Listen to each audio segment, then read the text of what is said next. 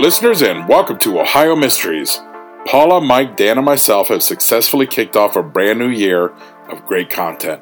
Last Wednesday, Mike and Dan brought you their interview with Liz and Katie from Murder Road Podcast. They cover the unsolved murder at Berlin Lake in Northeast Ohio. Definitely check it out. Now, last week, Paula and I brought you the Great Raymond. What a fantastic story. You know, Paula always surprises me with this. I had no idea that a world-famous magician was from Akron, Ohio. Now, you can find that by going just a couple of episodes back. Now, I was scrolling through some messages to Ohio Mysteries, and I noticed one from Anthem Bassman, who said, "Love the mysteries on your podcast from long ago to the current. You even did a 10-minute mystery on one of my ancestors, Warlock Grove out of New Philadelphia. No one in my family knows how that rumor even got started unless it was because someone thought the grave looked spooky. Keep up the great work." Thank you so much, Anthem. We appreciate your feedback and love that show. That was released back in the March of 2020. If any of you want to know where it is, I will link it in the show notes. If you would like to reach out to us about your favorite show that we have done, or you have any ideas of any new stuff you want us to cover, reach out to feedback@ohiomysteries.com. We would love to hear from you. Now, let's throw another log on the fire, campers. Let's dig up a new mystery.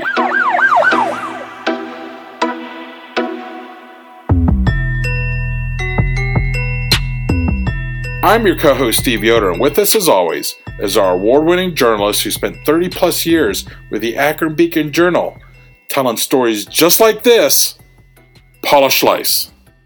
In 2015, the Columbus Police Department closed a homicide case that had never and could never go to trial. And they did it with an apology to a family who had been waiting 40 years for officials to acknowledge they had botched an investigation so badly they falsely imprisoned a disabled man and let a killer walk free. It takes a lot for a police department to admit their errors, so kudos to a new generation of Columbus detectives for stepping up to set the record straight. Tonight's story is about that case, the murder of 14-year-old Christie Mullins, and how her assailant managed to spend the rest of his life hiding in plain sight.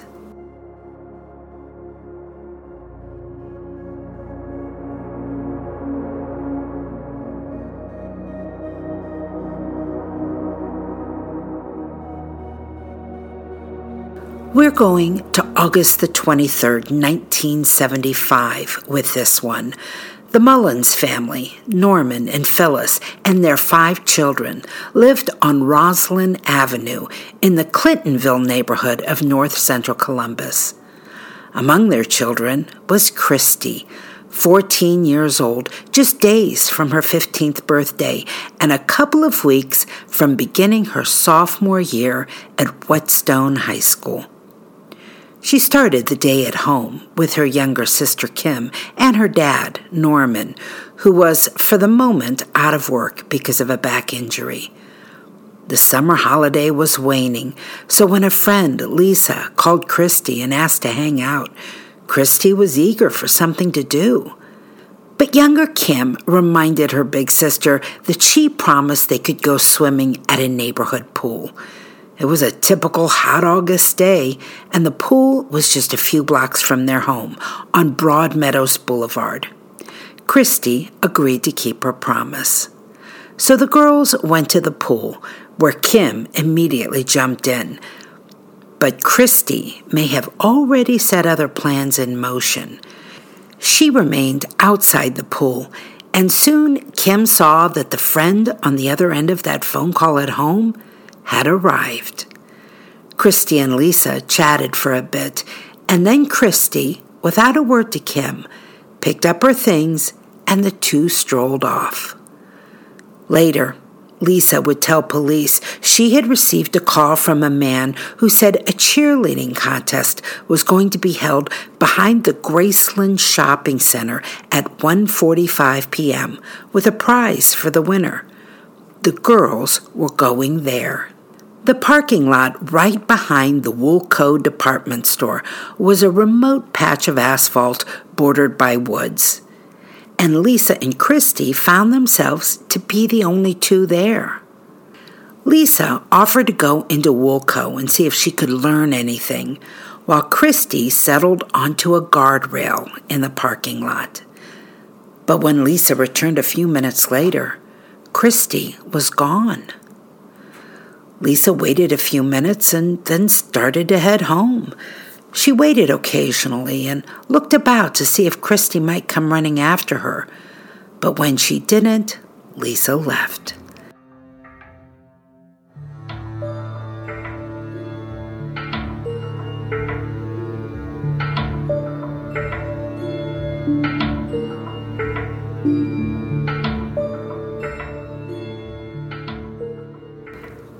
Less than an hour later, Columbus police are called by a man who said he and his family discovered a body in the woods behind Woolco.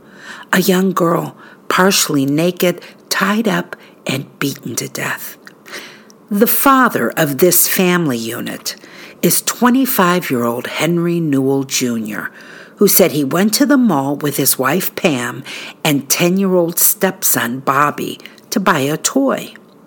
It's not exactly clear why the family left the store and ventured into the woods, but Henry said he was relieving himself when he spotted a man swinging a large wooden plank. Then he saw what the man was swinging at. It was a girl with a bloodied face. The assailant spotted the family and took off running, dropping the board. Pam Newell ran to the girl and checked for a pulse, but found none. So Henry took off his shirt, covered the girl's face, and the trio returned to the store to call police. Investigators found Christie's wrists bound with a telephone cord. Her bikini top was pulled down and her jeans unzipped.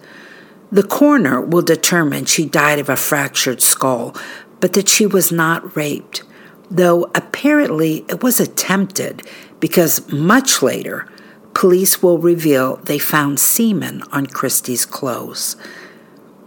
Henry Newell tells police the killer was white, tall, very tall, about 6'8", and very thin. He was shirtless, wore cut-off shorts, and sported several days of beard growth on his face. A sketch was made and circulated, and 75 phone calls came in. Incredibly, the day after the murder, a patrolman spotted someone who looked like the sketch, a man near the Greyhound bus station. He arrested him and took him in for interrogation. The man's name was Jack Allen Carman, a 27-year-old with an IQ of 50. After 6 hours of questioning, Jack signs a confession admitting to Christie's murder. His confession says he went to the store to wait for the bus, that he spotted Christie, pulled her into the woods, abused her, then killed her. Henry and Pam Newell are brought in to identify him, and they point him out as the man that they had seen beating Christie to death. As far as the police are concerned, this case is closed. There is no trial. Jack agrees to plead guilty in exchange for a life sentence over the possibility of the death penalty. He would later tell his lawyer he wanted it to be over quickly in the hopes that his friends and God wouldn't be mad at him.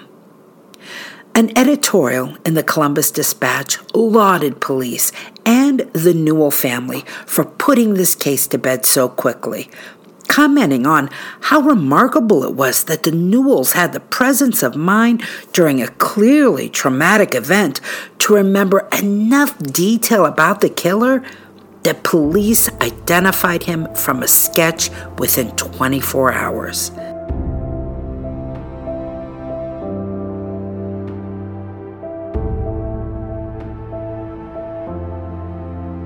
I'm Richard Serrett. Join me on Strange Planet for in-depth conversations with the world's top paranormal investigators, alien abductees, Bigfoot trackers, monster hunters, time travelers, alternative archaeologists, remote viewers, and more. As I was on the way to Area 51, I was stopping on the side of the road and just taking measurements. And I found this one spot where time slowed down by a fraction of a second. It's not supposed to do that. From the two big categories, animal mutilations and human abductions, you have to conclude that genetic material is being harvested. Well, I reached for a rifle, and I turned and looked, and it was already moving away, and it was descending the bluff. There's no way any human could have went down it. It was probably a 75-degree angle straight down, almost. On Richard Serrett's Strange Planet, we're redefining reality. Listen now wherever you get your podcasts. Do not go any further. Turn around. Go home.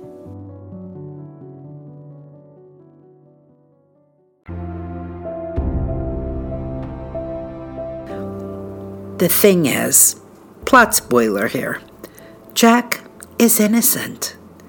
People who knew him said he had no history of anything approaching violence. To the contrary, he was a good boy, a gentle soul. Jack was born in 1950 to Alice and Irwin Carmen from LaGrange. That's a village in Lorain County. Irwin, his dad, was a truck driver. At the age of 16, Jack was taken to the Apple Creek State Institute in Worcester, where it was noted he didn't even know how to use silverware. Then he was sent to live with foster parents, a retired barber and his wife in Columbus. Jack scored so low on an educational test that Columbus schools refused to enroll him. When he came of age, he was moved into a group home and found work as a janitor. Someone who worked alongside him for 3 years told a reporter he was always a guy that appeared to need a friend, a little bit lost. Jack may have been settling into prison life, but this story was far from over.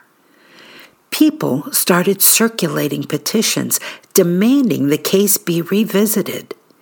Even Christie's parents had their doubts that the pitiable young man could have done what he was accused of doing.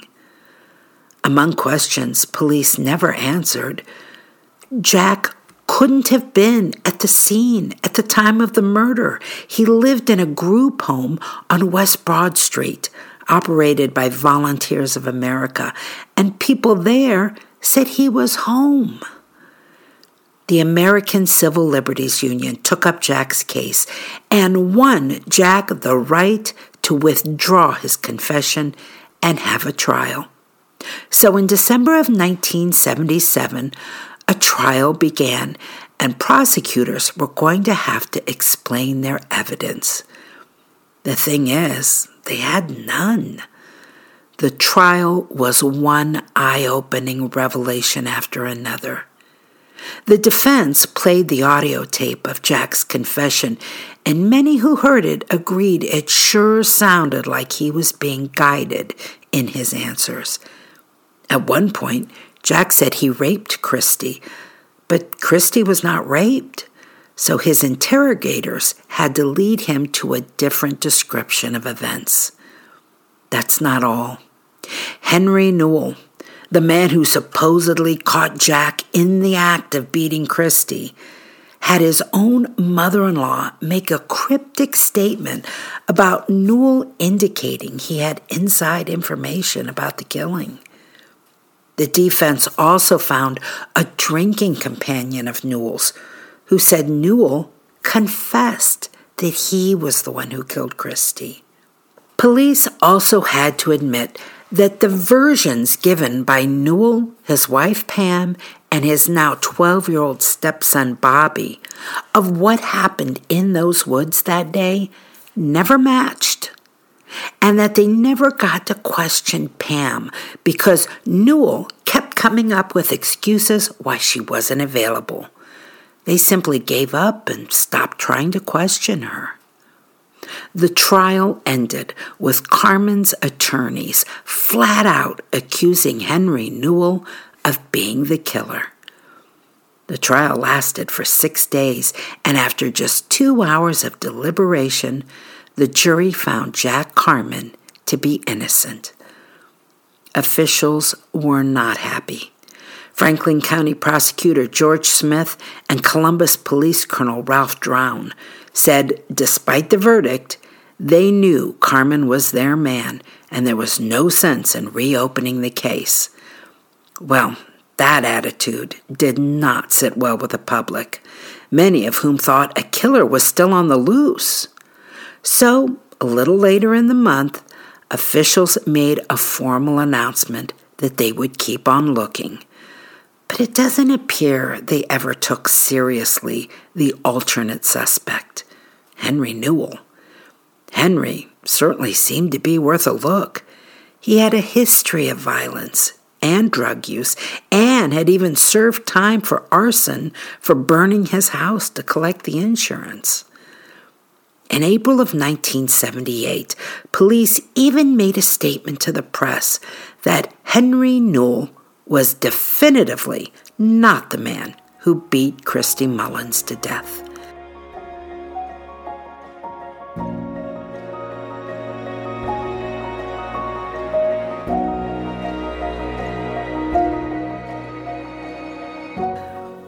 There were still so many open questions in this case, like that invitation to a cheerleading contest. What was that about? Christie's friends said she hated cheerleading and made fun of the activity all the time. They doubted she would have had any interest in competing in something that she had no experience with and actually abhorred. One possible scenario was that Christie went to the store for an entirely different reason. Christie had smoked some marijuana a few weeks earlier. Now, before you get judgy, let me point out that this is the 1970s, and it was actually a pretty common activity among teenagers. Turns out, the woods where Christie was killed was actually a gathering spot for smoking teens. And on top of that, Henry Newell was known to supply weed to the local kids. So, was that why Christie was there?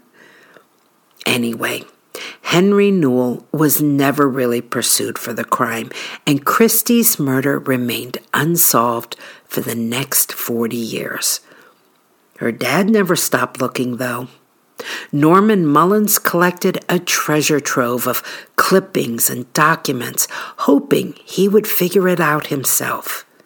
He was still looking when he died of cancer in 2006. This stone-cold case started warming up several years after that in 2014 when a local author named John Oler wrote an ebook about the slaying. The Mullins family had given Oler the file that Christie's father had put together and explained their suspicions of Henry Newell.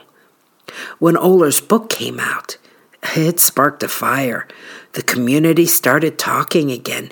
People started pressuring police to look at the ancient case. And a new generation agreed to dust off the old file. It was assigned to cold case investigator Steve Eppert.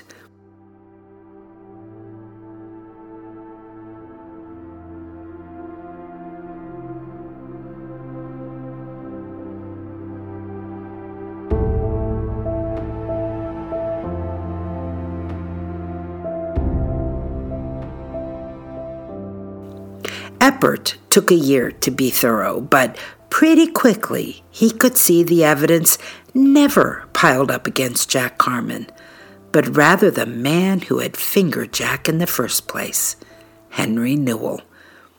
By then, there was no hope of asking Newell about it. He was dead. He died of lung cancer in 2013. His wife, Pam, was also gone. The couple divorced in the 1980s, and Pam killed herself a year after the split. But Eppert said the evidence told the story for him.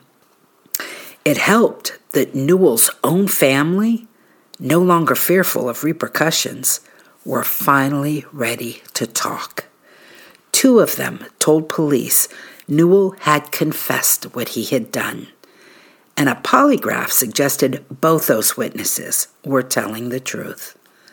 One of the witnesses was Henry Newell's niece, Pam Brown, not to be confused with Henry's late wife, who was also named Pam.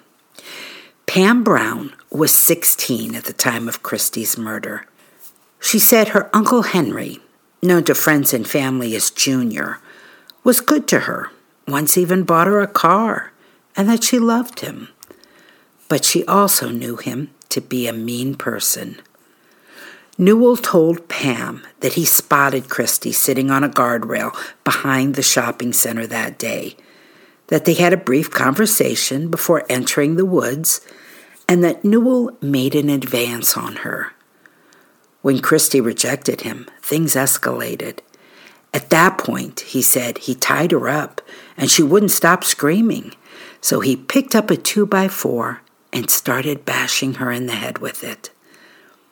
After Christie was dead, Newell said he ran back to the house where he lived on West Kanawha Street, though I'm almost certain I'm pronouncing that street name wrong. And he told his wife that if anyone asked, she should say they were together all day. Then he took his wife, Pam, and his stepson down to the store, where he led them on that walk through the woods to discover Christie's body. In a very diabolical move, Newell gave police the description of a man who perfectly fit someone he already knew, Jack Harmon, knowing that Jack was mentally deficient and would be an easy target. Pam, the niece, said everyone in the family knew about the murder. It was an open secret, but everyone was afraid of Newell, and they remained silent about it out of fear for their personal safety. It was Newell's death that finally freed them to speak. The other witness who came forward was Bobby, that 10-year-old stepson, now fully grown. He told police he never saw a man beating Christie and hadn't even seen the body.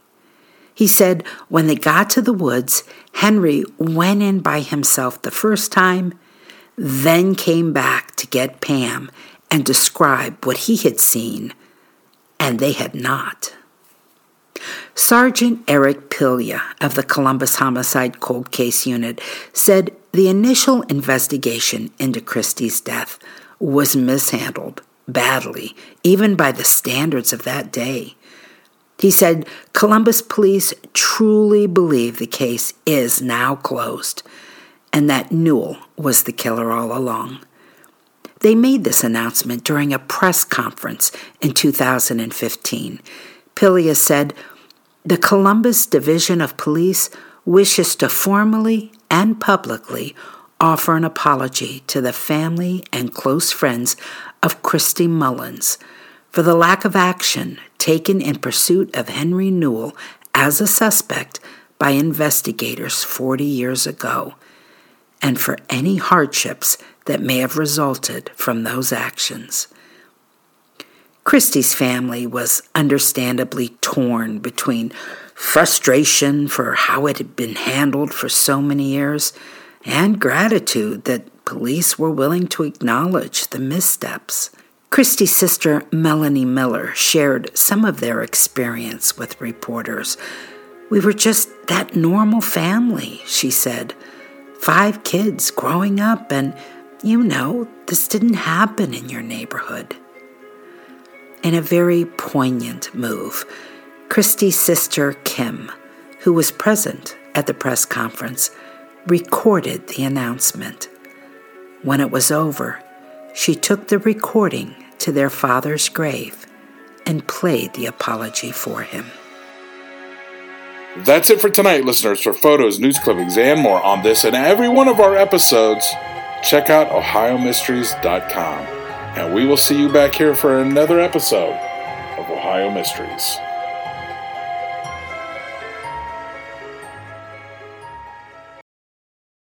Hello, my name is Peter Zablocki, and I'm a historian, author, and college professor. I'm thrilled to invite you to check out Evergreen Network's History Shorts podcast. Every Tuesday and Thursday, join me on a journey through time, exploring the little-known and hidden gems of history. In each bite-sized episode, I'll dive into my original research to bring you intriguing historical curiosities you've probably never heard of, uncovering the fascinating stories that have shaped our world, from forgotten figures to overlooked events. And the best part? I've condensed all this historical goodness into manageable chunks, perfect for your on-the-go lifestyle. Whether you're commuting to work or squeezing in a quick break, History Shorts fits into the little time you probably think you don't have. Subscribe now and never miss an episode of the History Shorts podcast, available wherever you get your podcasts.